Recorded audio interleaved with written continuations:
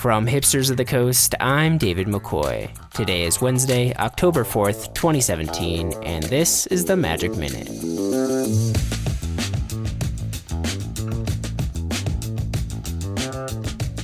The saga of Jace and Vraska on Ixalan continued today, as Jace learned more about his telepathic abilities, the home that he and Vraska share, and Vraska's aspirations upon their return to Ravnica.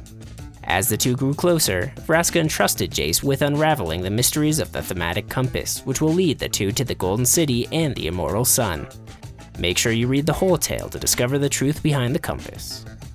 World Championship coverage begins on Friday at 9 a.m. Eastern, live from Boston's Castle at Park Plaza. Rich Hagon's preview of all 24 competitors and both of the final teams in the Pro Tour Team Series Championship can be found at dailymtg.com. We'll have live coverage of the event all weekend on Twitter. Follow along at HOTC blog. John Avon's Kickstarter has entered its final 24 hours of fundraising.